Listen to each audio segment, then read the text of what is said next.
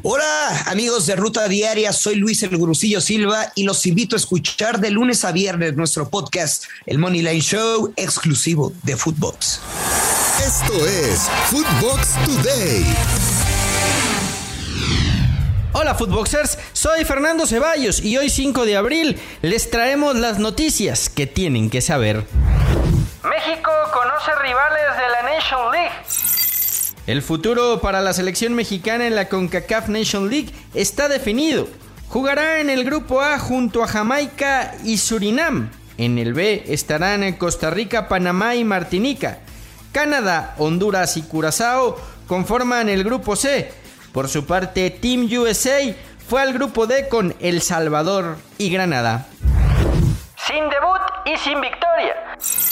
La expectativa del primer llamado del delantero mexicano Marcelo Flores con el primer equipo del Arsenal y la opción de que tuviera sus primeros minutos en la Premier se quedó en desilusión, ya que su técnico Mikel Arteta no le dio la opción de jugar en la derrota 3-0 contra el Crystal Palace.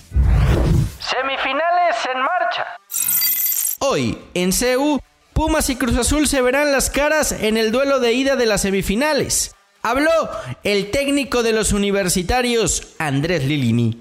Es una oportunidad única, una hermosa competencia para jugarla y no dejar pasar esto, que para nosotros es deportivamente es algo que este grupo se lo ganó, lo buscó y entonces si todos están a disposición y con lo mejor que tengamos vamos a afrontar este partido de 180 minutos, ¿no? Por su parte, Rafael Vaca, jugador de la máquina, aseguró que en Cruz Azul ya olvidaron la épica remontada de la liguilla de temporadas atrás. Estamos conscientes de lo que ha sido los últimos partidos con Pumas. La verdad que eso ya quedó atrás. Eso lo demostramos en el último partido que tuvimos contra ellos, donde gracias a Dios se logró la victoria. Entonces al final del día creo que estamos más enfocados en tratar de buscar el partido. Confirmada la baja de HH.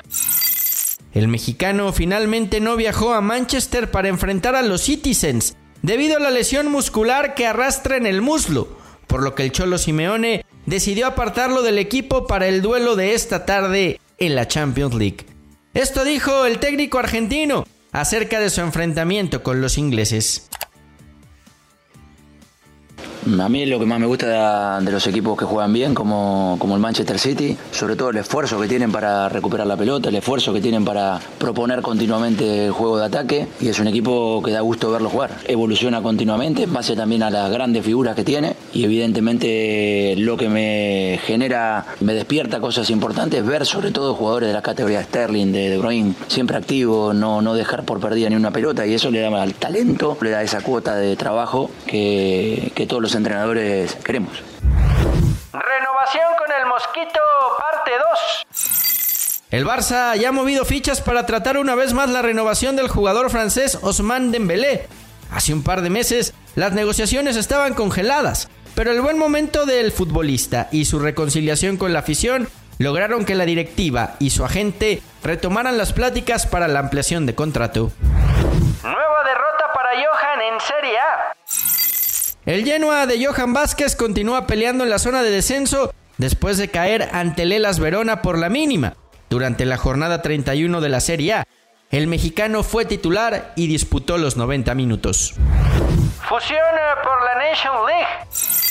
Conmebol y UEFA inauguran la oficina conjunta en Londres. Milena Jimón nos tiene todos los detalles. Hola, les saluda Milena Jimón y vamos a hablar un poco de lo que ha sido el acuerdo entre Conmebol y UEFA. Se inaugura la oficina principal donde ambas confederaciones van a estar trabajando en conjunto de cara a lo que va a ser el proyecto a corto y mediano plazo. Obviamente una de las noticias más importantes es la confirmación del partido que van a disputar Italia y Argentina. Se dará comienzo a esta relación que sin lugar a dudas es muy atractiva para sobre todo el continente sudamericano, considerando que se habla del proyecto en el 2023 de la UEFA Nations League en conjunto con las selecciones de Europa. Les mando un abrazo fuerte y que tengan una feliz semana.